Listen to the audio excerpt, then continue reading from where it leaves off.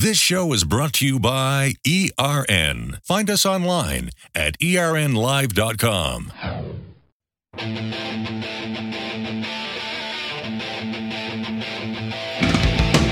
Welcome back, Street Rod and Custom Radio. I've got one of my closest buddies from way back when.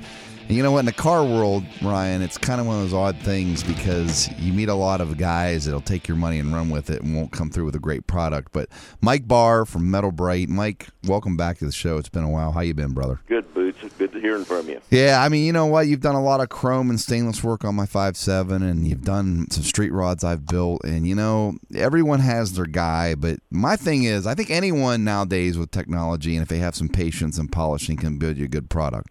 But it's the service that you provide that I know my stuff's going to come back perfect. Well, I appreciate that. Yeah, I can't appreciate. I mean, because you people ship from all over the world to you now, right? Yeah. Well, first of all, Boots, you keep me in high standards as far as I know exactly what you're expecting, and that's what we look for in a customer. You know, it's hard to read the guys over the phone or across the state or across the country of what he's wanting. But a conversation, within 5-10 minutes, I can tell what this guy actually wants. Right. We have a guy is doing a car and he's wanting to sell it, or we got a guy that's showing a car in concourse style. So, you know, we try to get in this guy's head and find out what he wants first. Mm-hmm. I mean, and that's true. But you know, me being the gearhead I think I am, I can't tell.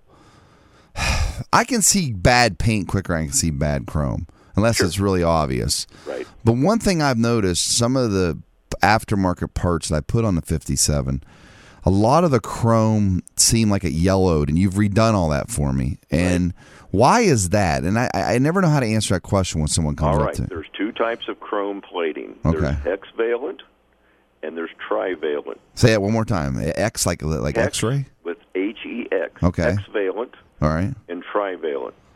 The EPA has been trying to eliminate hexavalent chrome throughout the country for years. Sure they will, because they don't like you got to any be grandfathered to have it. Okay. You are under a lot of strict regulations while you have it. Trivalent is more EPA friendly, but it's got a different color.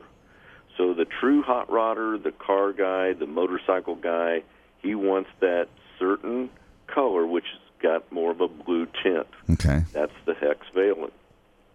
So if you got a brand new Harley or an old hot rod and you're wanting me to match that color, Okay. I can do it because I have the hexavalent. Okay. So, all right, wait, I'm kind of confused now. So what did you put on my car? Hexavalent. Okay, and that's better in your eyes. Yes.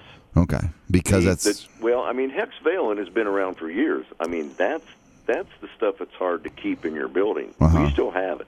Okay. The trivalent is better EPA regulation. But you know, what could it possibly hurt? I mean, is there some duck getting cancer from it or something? I don't understand. It's Really? It's that dumb. I've got the third ear growing out of my head. Yeah, you look real unsafe. Thank I mean, you. you're what? You look like you're 40. How old are you actually, Mike?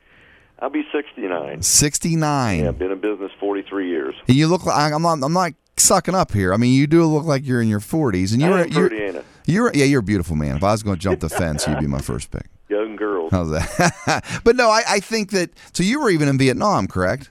I'm sorry? You were in Vietnam. Yeah. So so you've seen this industry just take a complete. I can't imagine what all of you've seen, because when we first became friends back in probably 96 or 7, when I first met you up at the Nationals. Right. And I look back at those old albums I have of pictures. My goodness, were the cars ugly in 95. Well, we thought we were cool back then, didn't we? Yeah, we thought that we were. I mean, I look at my 57. I had 15-inch wheels. I was building hot rods in the 70s, so you can imagine what the 70s hot rods looked like. Oh, Sun Pop, his and her sunroofs. Oh, yeah. Fluffy fur in the back window. Traeger wheels. Everything at Krager's. The Kragers are coming back, but they kind of staled out. Well, I mean, if you've been building period cars, you got to have what was back in those days.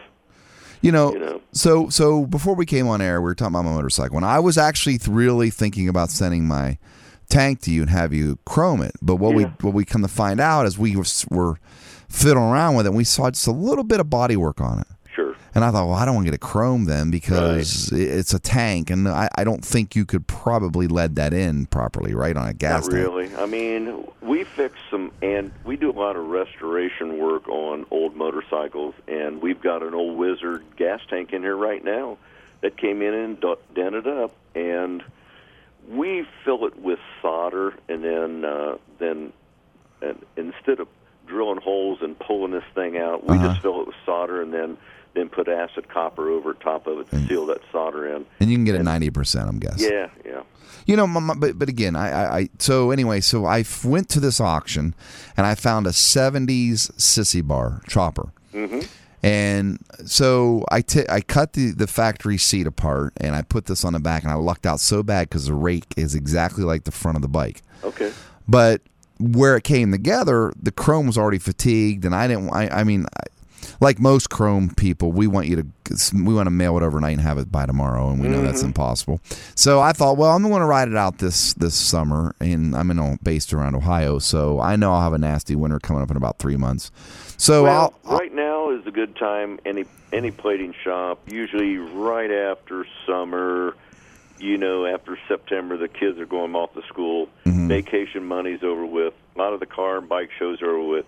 So now, September through November, our turnaround time's a lot better. But right after Thanksgiving, that's when all heck breaks loose. I'll have it there before that. But then I thought, well, I want to leave that patina on it. But I thought, no. So now I'm over it. It's coming to you. We're going to chrome her.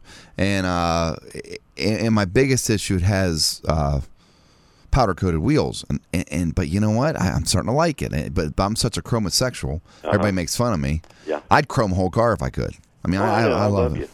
I know, I'm your guy. Yeah. But we're going to take a break, and when we get back, I want to talk to you about just things in general. What have you seen changed recently? Because I know there's some big changes in the world, and let's just talk about the craziest thing you've chromed, and name something you can't fix. Because from what I understand, you can fix just about anything. So we'll take a break. We'll be right back after this. This is Street Rod and Custom Radio with your hosts Dan Boots Longinette and Ryan Baker in the Fishbowl.